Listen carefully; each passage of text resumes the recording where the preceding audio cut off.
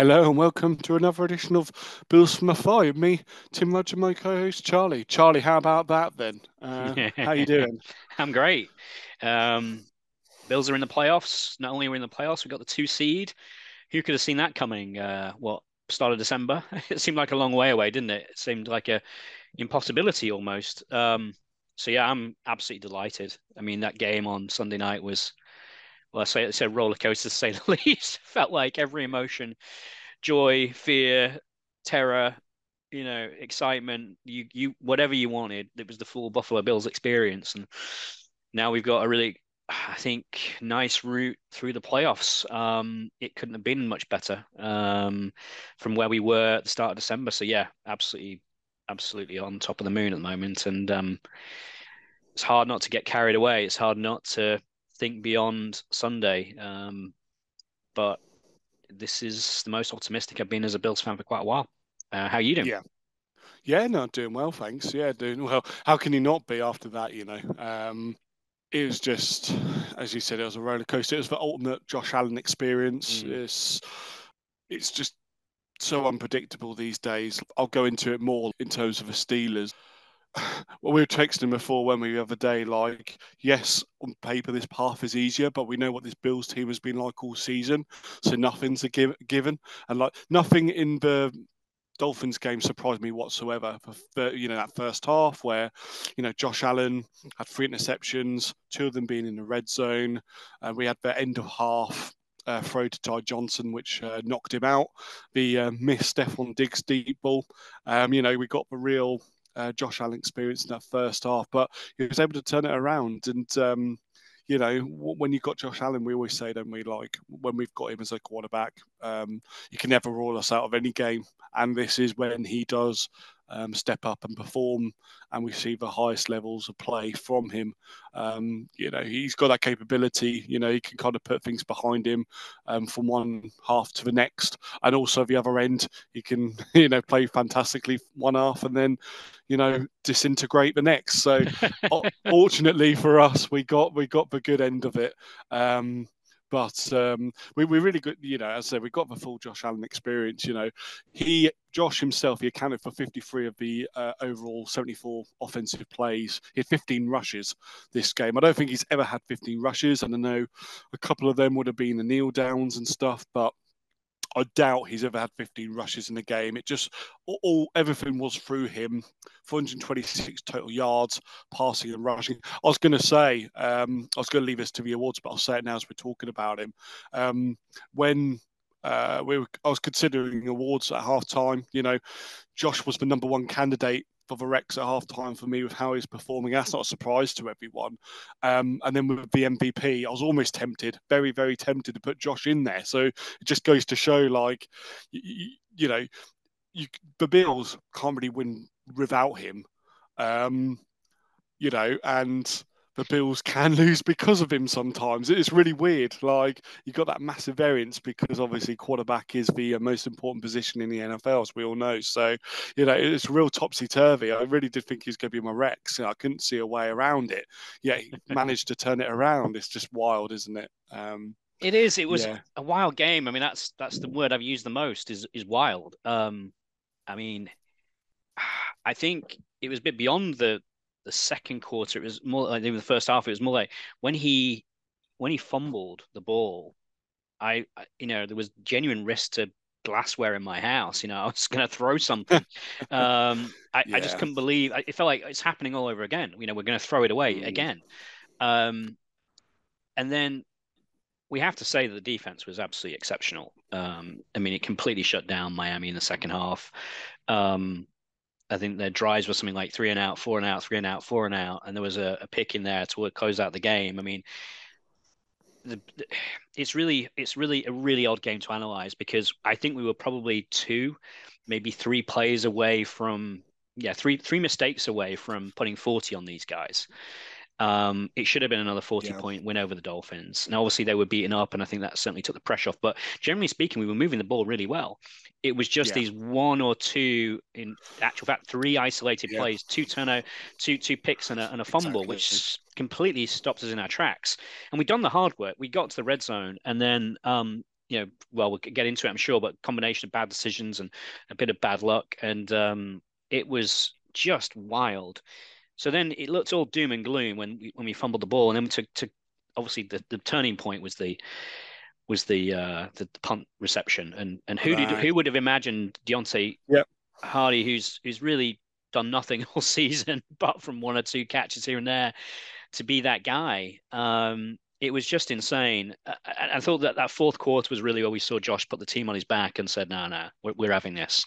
And I don't know if you saw the clip with Stephon Diggs where he said, "This is the play, this is the drive where we put the dagger in." And Yeah. that was the one where it turned out with a Knox touchdown in the end. It was a great drive with Knox as well. Sorry, with Diggs having a really good reception. He was back in the stats as well with 7 receptions and what 87 yards. I thought just exceptional performances for people like Khalil Shakir and Dalton Kincaid as well. I mean, to think that these guys are now have gone from almost nothing last year in the case of Khalil Shakir and nothing certainly in the case of Dalton Kincaid to be such cornerstones of our offense is incredible. I thought that it was just one of those weird games where Josh actually was in great form, but made 2 or 3 bad decisions, and that changed everything. So, I mean, but what I think that I mentioned earlier, I'm beginning to start looking too far ahead, and it's because actually the offense is clicking again. The passing game is clicking again. I mean, he had 30 completions from 38 passes, 2 touchdowns. Yes, the 3 turnovers, but it's clicking, and it doesn't take much. It really doesn't take much for that to have been a 45 point game. So it's exciting, and I think we're going to go up against a Steelers team which is on its backup second, third quarterback. You can debate that without TJ Watt. It's a very, very winnable game. It's going to be hard, and we'll talk about it. But if we win that, there's no one else that scares me in the AFC other than the Ravens. And we showed last year that we can beat them in Baltimore. And suddenly there's a path. There's a path. This is probably the most straightforward path we've had to the Super Bowl, with Kansas City dropping off and the Bengals not even being in the playoffs. It's hard not to get excited. But yeah, it's great stuff, isn't it? Yeah. Great stuff. Yeah, no, it certainly is. And, who would have thought before the game that Deontay Harty, Trent Sherfield, and Dawson Knox be the guys that ultimately won us this game from their touchdowns? I was just wondering, when was the last time you celebrated a Bills touchdown like you did the Deontay Harty one? Yeah, I can tell you, actually. And it was the last time was the pick 6 from Taron Johnson against the Ravens in the playoffs. What was it? 2020, wasn't it? COVID year. Yeah, 3 seasons ago. Yeah. That was the last time I got that close to the TV. Yeah. and was fist pumping, it was nuts. And because that was the turning point, right? I mean, that was just such an amazing play. And that's what it reminded me of, is that where you go, oh, I'm not sure about this game. I'm not sure about this game. The game's drifting. And suddenly, bang, you get something like that, which it can't help but get you out of your seat. And I was yelling all the way to the end zone. Incredible stuff, really was. Yeah, it swung the momentum of the game ultimately. And I just wanted to mention that you obviously the defense done a great job, and Sean McDermott done a great job in that second half, and I don't dispute that. But I felt like the Dolphins, for second half collapse, like you outlined it. They said 17 total plays, no more than five plays in a drive. I felt like that was more weighted on the Dolphins. I don't really know what they were trying to achieve. Stop running, didn't they? Half. Yeah, well, they did, but they weren't effective. It was just too predictable. It was a run pass. Like they put Tua in really difficult positions, like third longs each time. It felt like, because they weren't getting done in the run game, and for whatever reason, Achane wasn't getting the, he wasn't getting in traction. From their perspective, you'd have thought McDaniel would see that and try and change it up a little bit, but he was just too kind of adamant too stubborn to change it. I just thought it was, it reminded me that wasn't on Tua. Sometimes teams, they have a strategy for the first half, and then they know that the opposition is going to adapt to that, and so they have a separate strategy for the second half. And that's the only thing I can assume that they did. It's like, okay, a change running for what 5.6 yards a carry, and I wonder whether he's almost too smart for his own good, Mike McDaniel. He's thinking, oh, they're gonna do everything. We're gonna start getting heavier boxes. So now is the time where we ask Tua to start. I don't know. It just didn't make any sense. Like how, obviously, I think this is the magic though of the McDermott defense, which is they know how to play Tua. They obviously were putting more men into the box, and that was slowing down the run, and for forcing Tua to start throwing outside the numbers, where he simply doesn't have the arm strength to get it there, especially when it's on the left-hand side. And he's only got the one option as well with Tyreek Hill. Like, he got 13 targets, so like with Waddle not being there, you know. And I mean, Hill, he still had his 82 yards, but he only had 7 receptions off 13 targets. So yet again, we managed to contain Hill. He was really their only weapon. I mean, he's a tremendous player. There's no two ways about it. But we contained Hill for yet again. And I think not having that second field stretcher and Waddle really hurt them. Yeah. And the thing was, in the first half as well, Hill was getting his way. I remember one drive where he must have had 2 receptions on it, and he just kept finding the soft zones. He kept, horizontally coming across the field and dropping into those zones, and we just weren't picking them up. And clearly he made some adjustments, not only to try and contain the run game, but also to try and contain Tyreek Hill. So all credit to McDermott. They adapted to that. But you would have thought, as you said, there'd been a second adaptation from the Dolphins, and we didn't really see that from there. I just thought that was really weird overall. And I thought it was weird, like some of the things they'd done even in the first half, like the play before. What happened at the end of the half, where they just kind of stood off us when we had 14 seconds left, and we could have run 2 extra plays. Like, that was really weird. Like, they just weren't. Like, they're just expecting a pass when you could kind of, not necessarily run it, but with Josh, he could just find a way of getting some extra yardage in that situation, make it an easier field goal ultimately. But yeah, what was going through your mind, like that end of that first half when he tried to make that throw? And he wasn't sensible when he didn't throw it into the ground or throw it away or anything like that.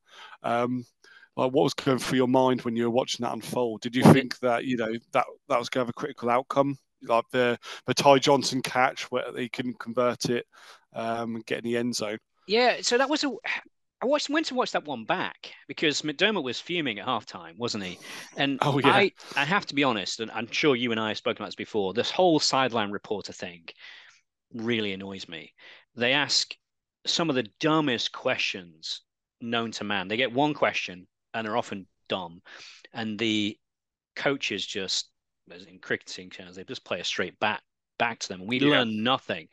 But what you could tell, it was the one time where you felt like you learned something, where McDermott was really annoyed at Josh, but there was no one in the end zone.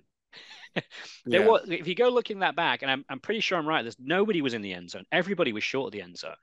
So it's all very well saying, well, you can't pass that guy who's not in the end zone, but Josh, the pocket was closing in. He didn't have a lot of options.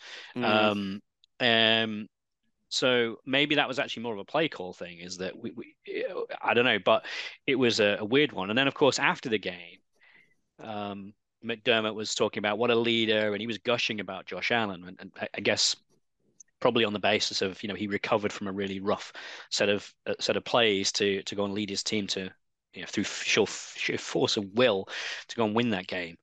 But yeah, it was. I know, and that wasn't the time I thought we'd thrown it away. The time was the Josh fumble. That was when I was prepared to throw stuff at walls and windows and things. No, for me, but I felt like at one point I had conceded and thought we weren't going to win this. Not only because of the interceptions we had before, but can you remember there was that time, one of the drives in that first half where It was third down. Josh knew that pressure was coming his way. There was the two linebackers, had come chasing down, expecting the snap to be taken. Josh drew him in, recognised that there's going to be a blitz middle linebacker, and yet they ran the play, and there wasn't like a hot route or anyone to get open really quickly. No one picking up those protections, and ultimately you can't pick up everyone. Obviously, you're overloaded, but it wasn't a quick decision. There wasn't any change at the line to try and get someone open. It was just he took the sack, and I was like, it's going to be one of those. I just can't see us winning if we're functioning like this. So I don't know what was said at halftime. Is it wasn't only the defense that kind of turned it around his offense as well, because at that point, like we were, as you said, moving the ball really well, getting ourselves into some really good positions, but Josh was having a Jets type of performance and kind of throwing that away, it felt like. And I just really couldn't see it at that point. So fair play to Josh turning it around. He put it on his back. No, it was great. I think the only other talking point I wanted to bring up before we talked about the awards, and unless you've got anything else, is just the injuries, really, from my perspective. A lot of guys left the field. The most brutal one, I think, is I don't know any other designations. We're recording this Tuesday evening, so we don't know what impact that this necessarily has to the game against the Steelers. But Rasul Douglas being out, that's horrible for that to happen. Probably one of our most important players on defense, him and Ed Oliver, I'd argue, at the moment. Gabe Davis, who we know in the receiving game, he's inconsistent to say the least, but he's still a leader. He's still a captain of his team. He still, gives us another option in a passing game. Tyrell Dodson left the game as well, went into the locker room, and he's really impressed me over the last several weeks. What he's been able to do, and then Dion Dawkins had a hand injury, and it looked brutal from the footage we were seeing. Like must have been there's a lot of blood, wasn't there? A lot of blood. I don't know how many stitches that took, but he went back out. Obviously, wrapped it up and got him through the game. But I kind of thought about putting him as the unsung hero, just the fact that he was able to come back out and play through that. But those injuries resulted in some unsung heroes. So many unsung heroes. Stepping up. A lot of the backups played well. Like they all had their, Dane Jackson especially. Like he, a couple of times Tyreek Hill won against him, but you'd expect that because he's the best wide receiver in the NFL. But there was a few plays where he did defend the pass, and he was being physical at catch point and that type of thing. You got Balen Spector, who Chris Collingworth kept saying that had only played 5 to 7 defensive snaps all season to come in. And I thought it came out and coming in weirdly enough. I texted you just before this that we'd not really seen much from him, but from what I was hearing in training camp, he sounded okay. And with the linebacking coach, he's worked some really good things. He was kind of our fourth. I think at the start of the season we would have expected him to be our fourth choice linebacker, and we weren't very sure that our second choice linebacker was any good. So if you were 2 notches below that, I think it made us a little skeptical about Balen Spector. But it's the power of the McDermott scheme. I think, as you said, he should take a lot of credit for having a scheme that is mature enough that you can have these guys rotate in and out. I thought Taylor Rapp had one of his better games as a Bill as well. And not miss a beat. Ron Van Der Mark as well, who came in. Do you have any other talking points? No. Obviously, there's so much from this game, and I'm sure we're getting so many fantastic plays that happened that we won't get even round to as part of the offensive play of the game. It was just a real. One of the games of the season, ultimately, obviously knocking out not knocking them out, but, winning that division title for the 4th year running. We haven't even talked about that, the fact that we've done it in, 4th year straight, and, we've still got that dominance, and, it's just nice to hang over when we do our, before the season podcast with the Jets, Dolphins, and Patriots fans that we have. It'd just be nice to be able to keep that dominance up, because we've never had one where we've not ever been the division winners. So we'll just keep that going. Maybe this isn't really about the game, but it's more of a kind of general feeling after having won this game is that the Bills are now battle tested. They've basically been playing playoff football for a month and a half, knowing that from 6-6 they had to go and win the next 5, and they did, and they've been winning tight games. They've been winning games that frankly where the offense wasn't working. They've been winning games in different ways. We saw the way that they won the Dallas game. We've seen the way they just won this game. This is a battle-hardened team that's in a really good run of form in terms of results, but we haven't yet played our best football. But I can see the signals that the defense is getting better and better and better. The offense seems to be beginning to click. We've got, on his day, James Cook as a really constructive part of the offense, both as a catcher and as a runner. We've got three and a half very, very useful ball catchers in Khalil Shakir, Diggs, Kincaid, and Knox. This is more weapons than a lot of teams have. And this team is just clicking at the right time. You want to be playing your best football in January and February, and it's still getting better. So it's just, it's great to see. All right. Should we get into the awards then? Yeah. So MVP, who have you gone for? So similar to you, it was kind of like how it felt like it should be Josh Allen, but the guy had 3 turnovers, and who knows whose fault the first one was, whether it was his or Davis. Nobody knows, and we're probably not going to tell us. The second one was essentially an arm punt. All right, I can forgive that, but the fumble was just appalling. So I don't feel I can give it to Josh, even though we won because of Josh. and we wouldn't have won without Josh, but I just felt like those mistakes were just too costly. So I've given it to Khalil Shakir because the guy had 6 receptions of 6 targets for 105 yards, and he was taking underneath routes as well as outside routes. So he's the slot receiver, but he's also able to win and go and run some of those sort of different types of routes that perhaps we wouldn't have seen from a Beasley, for example. If you look at his route tree, it's really interesting.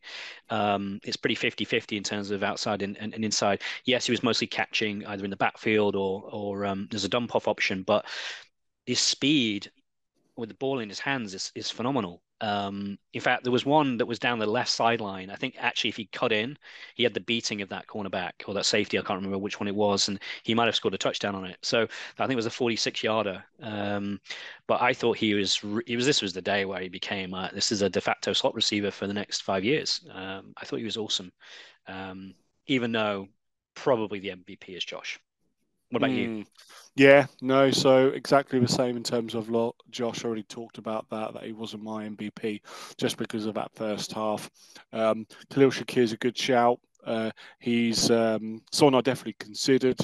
He's kind of living up to that draft hype from Boise State, and we kind of saw it in film where he had that run after the catch, and he was able to play inside and outside, a versatile piece for them, and he's having that same role for us and being really productive. And it's just great to see him kind of flourishing now, and especially because like his first season with the Bills, his hands, he was susceptible to those drops, and that kind of it certainly got him in McDermott's doghouse, it seems. So I don't know if he's just worked on the jugs machines or what it is, but his hands is definitely, I don't know what his catch rate is, but it feels like every single game, he's pretty much catching everything that's coming his way. So he's playing really well. But I went for Taron Johnson. So he had a team high of 9 tackles. He didn't have to defend any passes, but just from a run game perspective, the 9 he's tackles. Playing linebacker, isn't he? He's basically exactly, playing linebacker, yeah. There's so many ways he's coming down and firing off the ball, and making really good tackles and limiting the yardage and kind of creating these like 3rd and long situations for Tua. He was integral to a run defense in this game. Especially as I said, was the Dolphins' offense was so predictable with a run pass that they could kind of they knew that that's what they were going to try and kind of put onto to our defense, and a number of the guys stepped up. I know Greg Rousseau had a really good tackle for loss at one point. Daquan Jones did. So it was just a great collective effort. But Taron Johnson, he could just. I just wish in a Pro Bowl there was like a nickel position, because he's never going to win. He's never going to be in the Pro Bowl as a nickel cornerback, because they don't make all of the highlight reel plays. But the amount of like dirty work he does from the slot and as that run defender, no one really knows about Taron Johnson, it feels like, and they should. He is the ultimate unsung hero, isn't he? And the Pro Bowl is such a popularity contest. It's just he's never going to make a Pro Bowl, unfortunately. It'll be interesting to see if the All Pro, it's a much more, I would say, robust process. Yeah. It's people that watch lots of different teams, not just fans. I think it's a sort of thing that people take much more seriously. It's not just like retweet Twitter vote crap, which I don't understand at all. Yeah. It's like most people only watch their own team, so why is that a valuable? Well, whatever. But I think maybe it would be interesting to see if he would make an All-Pro selection, because how many better slot defenders are there out there? And I'm as guilty as anyone. I only watch a portion of football out there, but it feels like he's really at the top of the line. I know that Mina Kimes said that she was very keen on Taron Johnson and would be in her All-Pro vote. So, great shout. Yeah. All right, offensive player of the game. Yeah, cool. We might have the same one here. I did highlight a few more as well that I do want to touch on.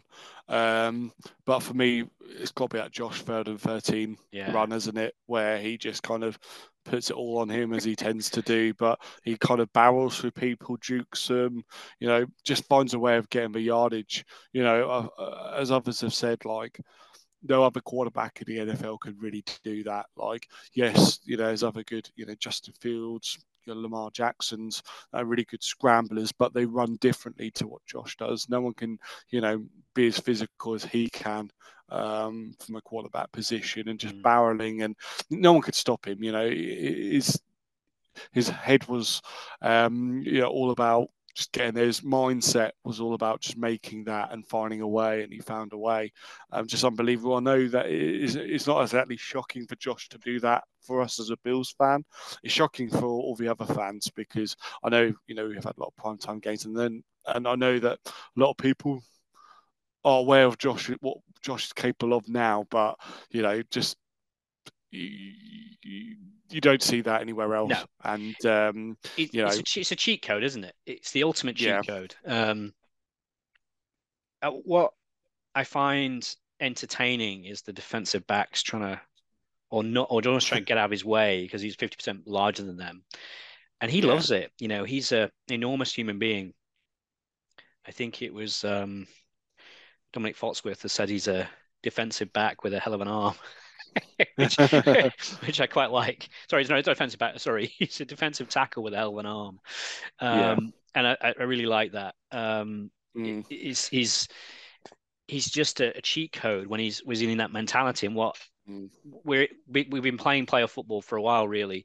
And in playoff football, he has to use his legs. And man, does he use his legs?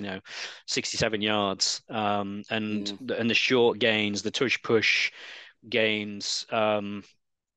He's just bigger than everybody else, so he is the cheat code. And that play was one of those which, again, gets you out of your seat and just I'm interested if you went. I'd assume you went for that as well, just because everyone's talked about that play. But is that what you went for? It was, yeah. I mean, honourable mention to the ones Dig sideline catch where he juked and got past a couple of guys. I thought that was a great play. I thought the Dalton Kincaid one on the left sideline where he was sort of falling away to catch it was a great play. By the way, Kincaid had a great game. That guy is smooth as ice, and he's only getting better. So, but yeah, I mean, how could you pick another play? the Sherfield drag swag could qualify as well It would have qualified if it for hadn't that. gone off a helmet, I suppose. I mean, Yeah.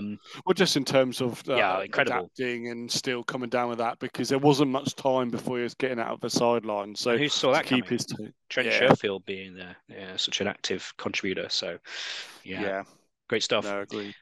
Um, defensive play, what have you gone for? So he has a few, but I decided to go for the end of the game, basically, which was Yeah, the pick on I think it was Rap, right? yeah, He's right at the end of the game. I thought Rap, I think he had two defensive breakups. Thought he played really well. He's been a bit hit and miss so far this season, but we played a lot of dime this game. He was on the field quite a bit, seemingly, and I thought that was a huge play, and it was the time when you could stand up and celebrate. So just the time to be on it, concentration. How many times we've seen this defense not be able to get a stop, mm, and we did 4 in a row to end the game, and that was huge. yeah. Yeah, no, definitely a good candidate. I thought I'd go somewhere else because you'd go for that. I've already talked about it actually. I didn't realise, but the Greg Rousseau tackle for loss Yeah. against Achane when he kind of had to, obviously not match his speed quite, but he kind of read it and kind of got himself in a position that he was able to, keep stride for Mhm. a couple of strides and bring him down, he's the quickest probably player, him and Tyreek He's a Hill great athlete, in isn't the he? NFL. So the Yeah. fact that Russo was able to make that play and make that stop just kind of says a lot really about him. Like he's another one of these guys on our defense that doesn't show up on the stat sheet a lot, but he's still Solid every quite a week, key isn't he? part to this Yeah. team. Yeah, yeah. You just know what you're going to get from him, and he's a really good run defender as well, like we all know. So, yeah, he's very important to our defense. And yeah, that's what I went for him. Unsung hero. Who have you gone for? I'm sort of torn between two, and we've mentioned them both already, which is Ben Spector and Brian Van der Mark, or Van Denmark, whichever we prefer. On the basis that these were guys that we would not have imagined would step in this game, but we didn't miss a beat. And in either case, I mean that drive, we went up the field without our Pro Bowl left tackle in Dion Dawkins while he's getting strapped up was impressive. And I confess I didn't spot um, him going out initially, and then they cut, and I was like, Vandermark's playing. What? I somehow missed that, and then you have this sort of fear that this such a solid blind side for Josh is going to be under threat, and it wasn't. And yeah, impressive for them to step in. So I'll go for Ryan Vandermark. I thought, Yeah. yeah, of the two. What about you?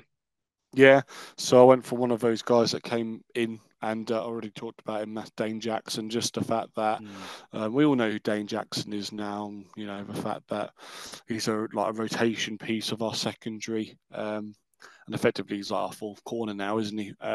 But yeah, just him stepping up. They're trying to expose him and target him coming onto the field. He'd not had any game time at that time when he came on, and I think he stepped up and kept things relatively. There wasn't any blown coverages. There wasn't anything, bad that happened when he was on the field. He gave up a couple of catches to Tyreek Hill, but he's going to. But he made a few really good. He defended a couple of passes really well as well. I think in that final drive as well. So just a shout out to him. He's not.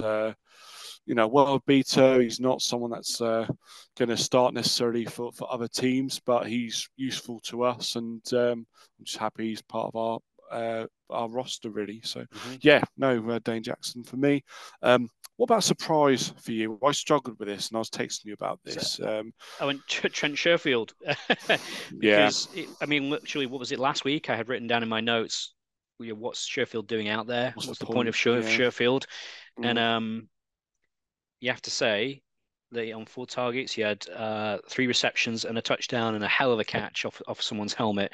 So when we needed him, the guy came to the party, and especially probably getting more stats because of Gabriel Davis having to come out of the game. So to me, that was just a massive surprise. I mean, honestly, Mm, it'd been like kind of a waste of time up to this point. But well, I mean, obviously his blocking is good. Let's be clear. But in terms of a pass catcher, in terms of an impact player, we've not seen anything out of him. And suddenly he came to the party. Yeah, impressive character yeah. to be able to do that. Yeah, no.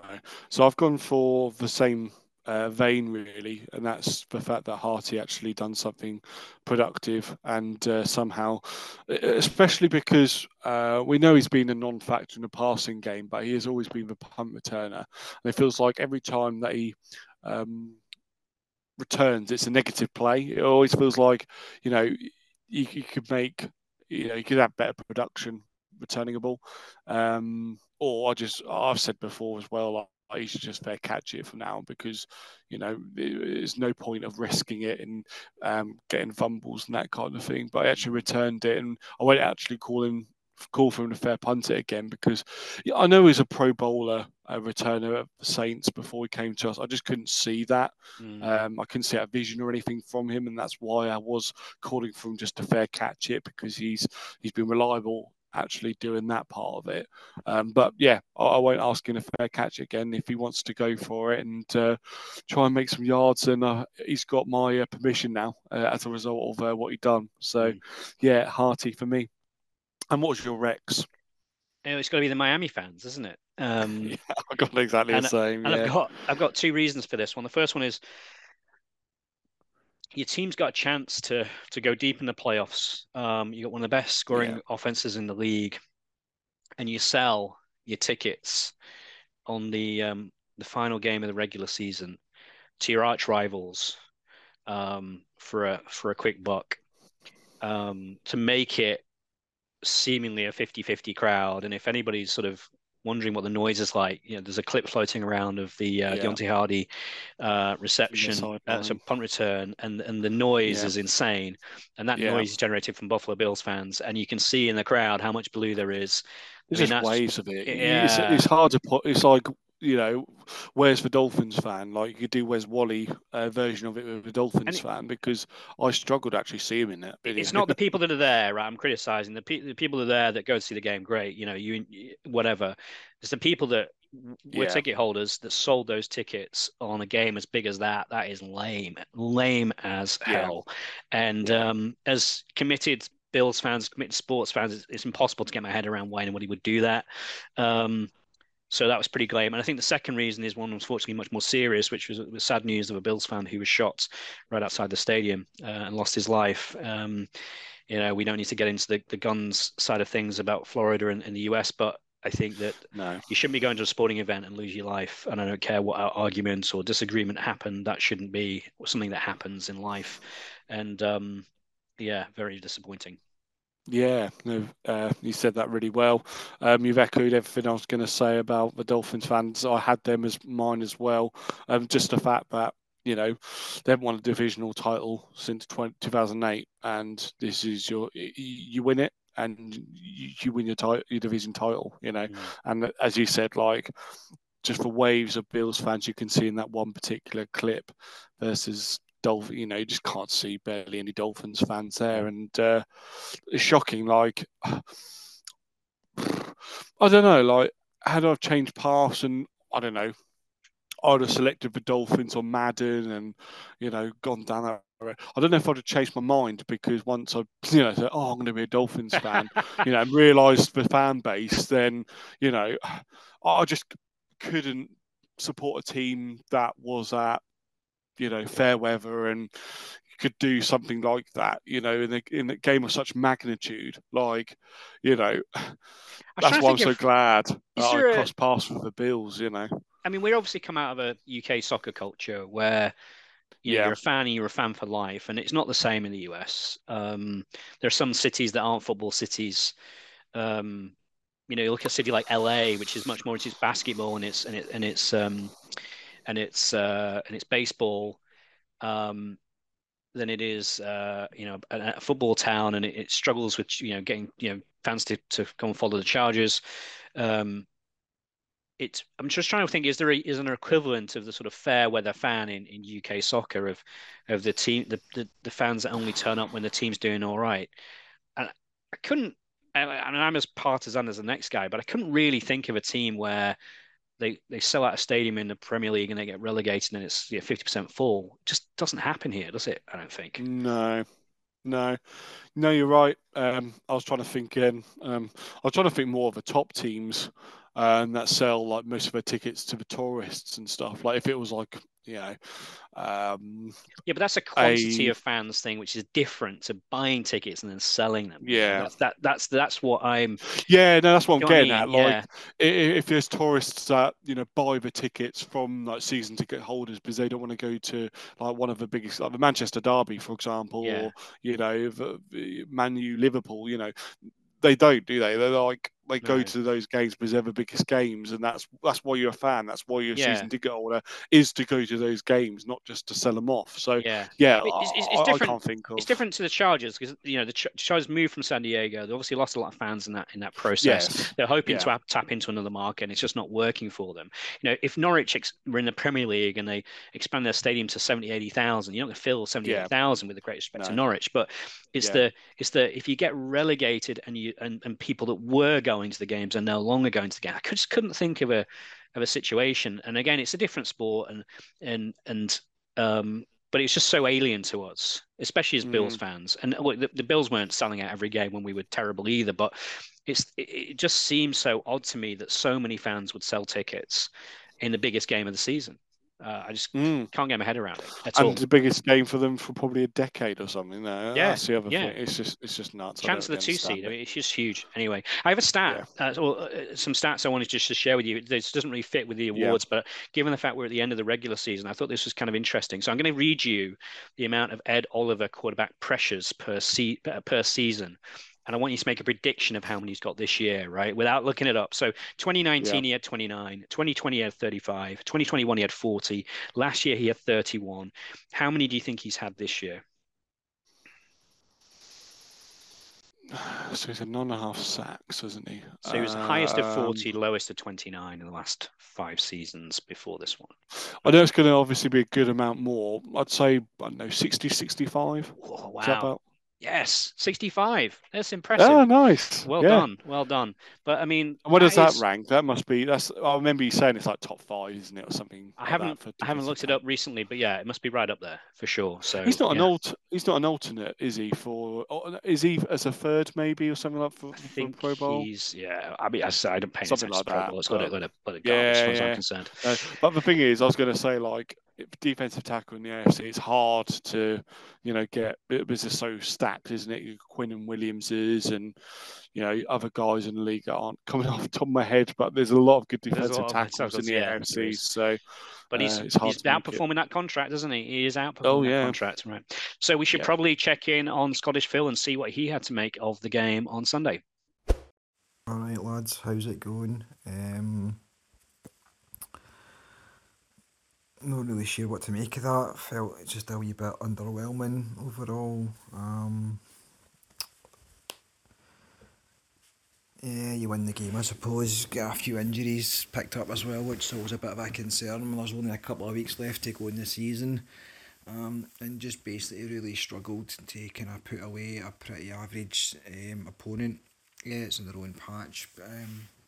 And you've outnumbered their fans as well, because, you would think an average team with a chance to win a division at home for the first time since, I don't know, since bread was sliced, you'd maybe want to turn up and cheer them on. I think to put it in a context, I say something like the WWE, then it maybe go something a bit different. You maybe have to say, "Oh, you didn't know your ass better call somebody."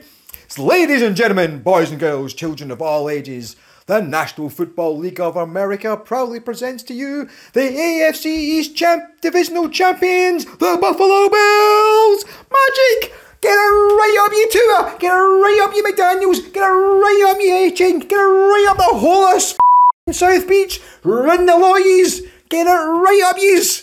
Right up, yous! Bring on the Steelers. Go Bills. He happy there. I was like, what's wrong with him? He threw the What's wrong ultimate with him? curveball. I thought he was one of these. I thought it was like we'd lost the game. I thought it was like a Dolphins fan for a second, a fair weather fan. That was just like, yeah, we won it. How does it matter? And then all of a sudden, the ultimate curveball. There's the Phil that we all know and love. Well done, Phil. Yeah. You had me. All right, we should probably talk about this upcoming Steelers game. That we have a rare in UK terms 6 p.m. kickoff on a Sunday. I mean, that's just perfect, isn't it? I will be heading to the Fitzrovia Bell in London to watch it with London Bills backers. What about you? Any special plans for this one? It's I'm excited already, and it's on Tuesday. I'm so fired up for this game. Yeah, no, I'm really excited. Nothing significant planned to this end. I won't be able to make it down to London, I'm afraid, to enjoy the game. But yeah, I'll be enjoying it. And I'm sure I'll have some wings going and all the good stuff. Yeah, got to make it sure. Got to make them extra special. I'll have to think about what I do and what coating I put on them. And yeah, no, it's just when you looked at the scenarios and you kind of weighed them all up, especially after the Steelers had won. Like you saw, the Jags lost, but the Bills won. You then faced the Steelers, and if the Jags had won and the Bills had won, who would that have been at that point? It's less favourable anyway. Like that was the one I wanted, was for Steelers at home. They're a strange team. Like I looked at a lot of statistics from their season, and you look at some of them and you're wondering, like, how are they kind of actually in the playoffs? Because we all know what their quarterback situation has been like. Kenny Pickett, he's not worked out, although I find it really weird they're still calling him the long-term starting quarterback, and you're starting Mason Rudolph over him, even though he's like available. And that's really strange to me, but that's going off on a complete tangent. But this Pittsburgh team, you look at them on paper, it's massive. Obviously, TJ Watt has been ruled out now. He's out for a couple of weeks, it looks like, so he's going to miss our game. That's pretty big. That's massive. That's the best player, isn't it, ultimately? Yeah. And he's caused those problems in the past. The other statistic I heard was that without TJ Watt, the Steelers have an 11% win rate, which is insane. Now, shocking. It doesn't mean we're going to walk it, but it's pretty surprising that it's that extreme. Especially for a team that's made the playoffs so often in recent years. Just shows how critical he is to that defense. And it is very much a sort of defense-centric organization, isn't it? It's been defense that sort of terrorized various teams over the years. I just want to expand on that. Like you said about, the Steelers, that you're surprised that they're in the playoffs, and it's a team that we should beat. And I know that's as I said, that they're the team that I want. But with this Bills team and how they played this season, like only if the Steelers were to like boat race us would I be shocked. Like if the Steelers, I wouldn't be shocked if the Bills won by 30 points on Sunday, but also wouldn't be shocked if the Steelers on Monday, if we get to Monday morning and the Steelers have beaten us by 7 points. I wouldn't be shocked, because we've all got to remember, like 2021 season, which has probably been my most fun Bills season that I've watched. The first game of that season, we lost to the Steelers with that blocked punt, that return. This is a kind of game that, on paper, the Bills look on both sides the better team, and it's the fundamentals. The Steelers' offense, they've got the joint second lowest turnovers on offense, only 16. If Josh has a Josh game and he turns the ball over 3-4 times and the Steelers don't turn the ball over, they're going to get field position advantages. They're going to have easier routes to score touchdowns, and they could keep the game close. So, yes, although on paper we look really good, and we're all confident that we should win this game quite rightfully. I'm not discounting the Steelers. It's a one-off game, and yeah, I respect the Steelers organisation. I respect the stability they've always had. Mike Tomlin, I think, is a good coach. I know that a lot of the Pittsburgh fans, I'm hearing a lot of noise that they don't think that, because I think they've only had like one playoff win in, I don't know, since they last won the Super Bowl, probably. They've not had a lot of success recently, but they're always in it. Like as we say, like as long as you're always kind of competitive and making the playoffs, you never know what's going to happen for those four games. So that's what you can really ask for as a fan, in my Yeah. opinion, is making it, and then doing it without obviously that stability at quarterback. They haven't had that since Big Ben. They're looking for it. They haven't got it, and I'm sure next season they'll kind of address that and bring someone in. But yeah, so I really do respect the Steelers organisation.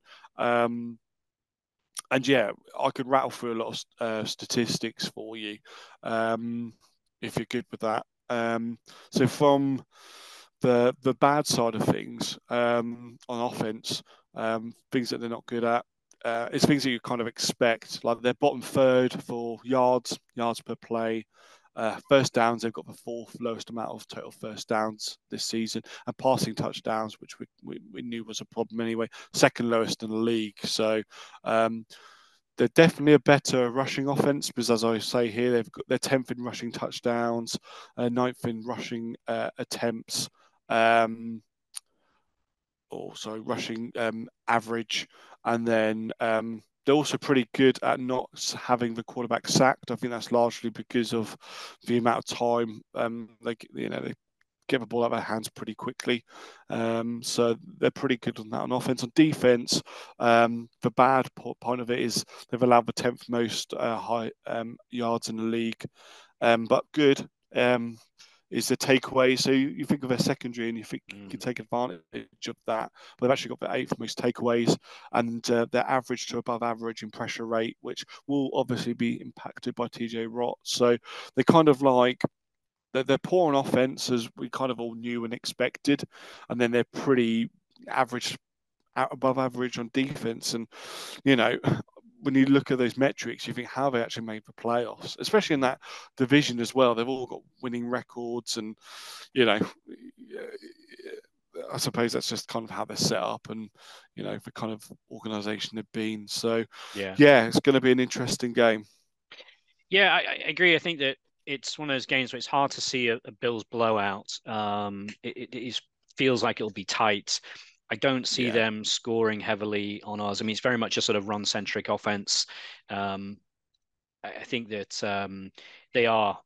I think really they've got an offensive line which is really good in support of Najee Harris. We all know Najee Harris and what an effective running back he is. They're going to run it down our throats and then hope that things open up for the likes of Deontay Johnson and George Pickens and maybe Pat Freiermuth even. I think it's one of those where you just need to stop the run. I think I did watch this game against Baltimore, and it's fair to say that Mason Rudolph is better than the quarterback that we remember a few seasons ago when he had a few snaps. He doesn't look like the little boy lost that he once did. I still have blazoned in my mind that fight he had with against the Browns. Yeah, he's Myles Garrett, where can't forget that one, attacked with a helmet. But we still don't know what he said, right? Must have been pretty crazy. But he's much tidier. I think he makes good decisions. But we have to mention the fact he fumbled the ball 3 times in that game against Baltimore, which is it's obviously very wet. It was very, very wet, and he only lost one of them. But he's not a quarterback that you worry about. He is a backup. I think he's really their second best quarterback. I don't think people talk about him the third choice. He's not. He's second choice, I think, in terms of what I've seen from him. They've got a couple of solid wide receivers. I think their pass rush without TJ Watt is definitely weakened, but they've got the likes of Highsmith, Herbig, Golden. They're not idiots. This defense is solid. It really is, and there's no way around it. Minkah Fitzpatrick will be back for this game as well, by the sounds of things. They're also used to playing they play the Ravens twice a year, so they're used to playing a mobile quarterback in Lamar Jackson. They know how to deal with a mobile quarterback, and I think this is going to be one of those games where Josh is going to have to be very patient. Him using his legs might not be the preferred option in all circumstances. I think this is one of those where we need to be patient, take what the defense gives us, and just nudge our way up the field. I think there are some matchups we can exploit. I think that, I don't know, have you seen much of Joey Porter Jr. This season? Yeah, I think quite highly ranked rookie. He'll probably play up against Stefon Diggs, but I think it's still a matchup that Diggs would favor. I think that Minkah Fitzpatrick has been one of these sort of ball hawks in the past, hasn't he? Where you sort of worry about throwing towards his way, but we may remember the Gabriel Davis catch against him. What was it, last season, season before, where he kind of just wrestled it off him? Last season. Yeah. So I feel like we should, on paper, we have the better team. This is two very good defenses. I do fancy the Steelers to hold us to, sensible scores, but I don't see the Steelers team scoring on the Bills really much at all. And I think it'll be tight. It'll be gritty. It'll be cold. There's a chance of snow in Buffalo. Yeah. I think this is going to be a very low-scoring game, and one we'll have to grit it out. But the one thing's for sure is the Bills know how to do that now. So I'm excited about it, but it's not going to be a blowout. I can't see that. Yeah, and I think that you touched on it. I was going to move on to the weather as well, and the fact that this Bills offense is probably more geared up to play now in these elements than we have in recent seasons. Not only have we got the James Cook element of him, being having a great season for us, but I think Latavius Murray, who I know was inactive in the last game, but Leonard Fournette, the size of them, the experience that they have as complementary backs to James Cook, I think that's going to be a factor in this game, because I think there's going to be a lot more rushing than passing, and we have the advantage as well with the passing game in terms of Josh is able. We've seen it with he can't pass in that weather when it's been really windy, and Josh has still been able to make it work because of how strong his arm is. So whereas the Steelers won't have that impact because of they won't be able to pass the ball because of Mason Rudolph. He hasn't got as strong of an arm. No one really has as strong of an arm as Josh Allen. So we're still going to be able to trickle in that passing game. But I just think we're more geared up to play in these types of elements now, and I think it's going to be, as you say, close, but I think we will win. What's your prediction for the game? So I've gone for a pretty low-scoring game. I've gone for 20-10 to the Bills. I fancy a couple of touchdowns, a couple of field goals, and then maybe getting 1-1. The line at the moment, just checking the betting markets, is actually still pretty low. It's 36.5, but I'm betting the under on that. So I think with a bit of weather and a gritty defensive game, I think the under is the better bet. So yeah, what about you? Yeah, so I'll go for a little bit more high scoring. I'll go for 24-17 to the Bills. I think we will win this game. We are the better team on paper. It's just a case of the fundamentals being correct. Look after the ball, protect the ball, especially if we're rushing it in those elements.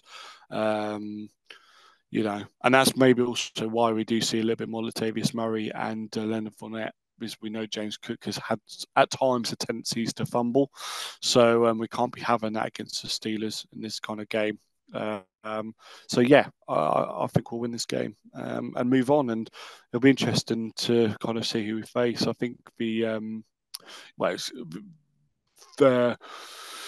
if all the division teams win, then you're looking at us being at home to the Chiefs, which will be quite an interesting game. And they've got horrendous elements by the sounds of it this weekend against the Dolphins. So there's just interesting matchups all around. Like you've got the lots of reunions. Obviously, Mike McCarthy going back to or having the Packers come and face his old team. Got Stafford going back to Detroit, which is pretty unreal, and that's going to be a great game. I think that's probably the pick of the wild card games.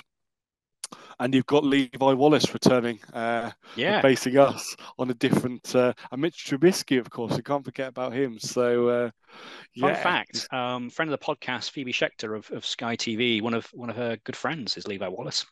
Oh yeah, I remember. Yeah, she said like that was her guy, wasn't it? Yep. I remember. Yep. Yeah. So there we go. So good stuff. Well, yeah. Well, if you are in the London area and you want to watch with other Bills fans, get down to Fitzrovia Bell. I would advise you to go early and also book on the website because it is filling up, as you might imagine, very fast.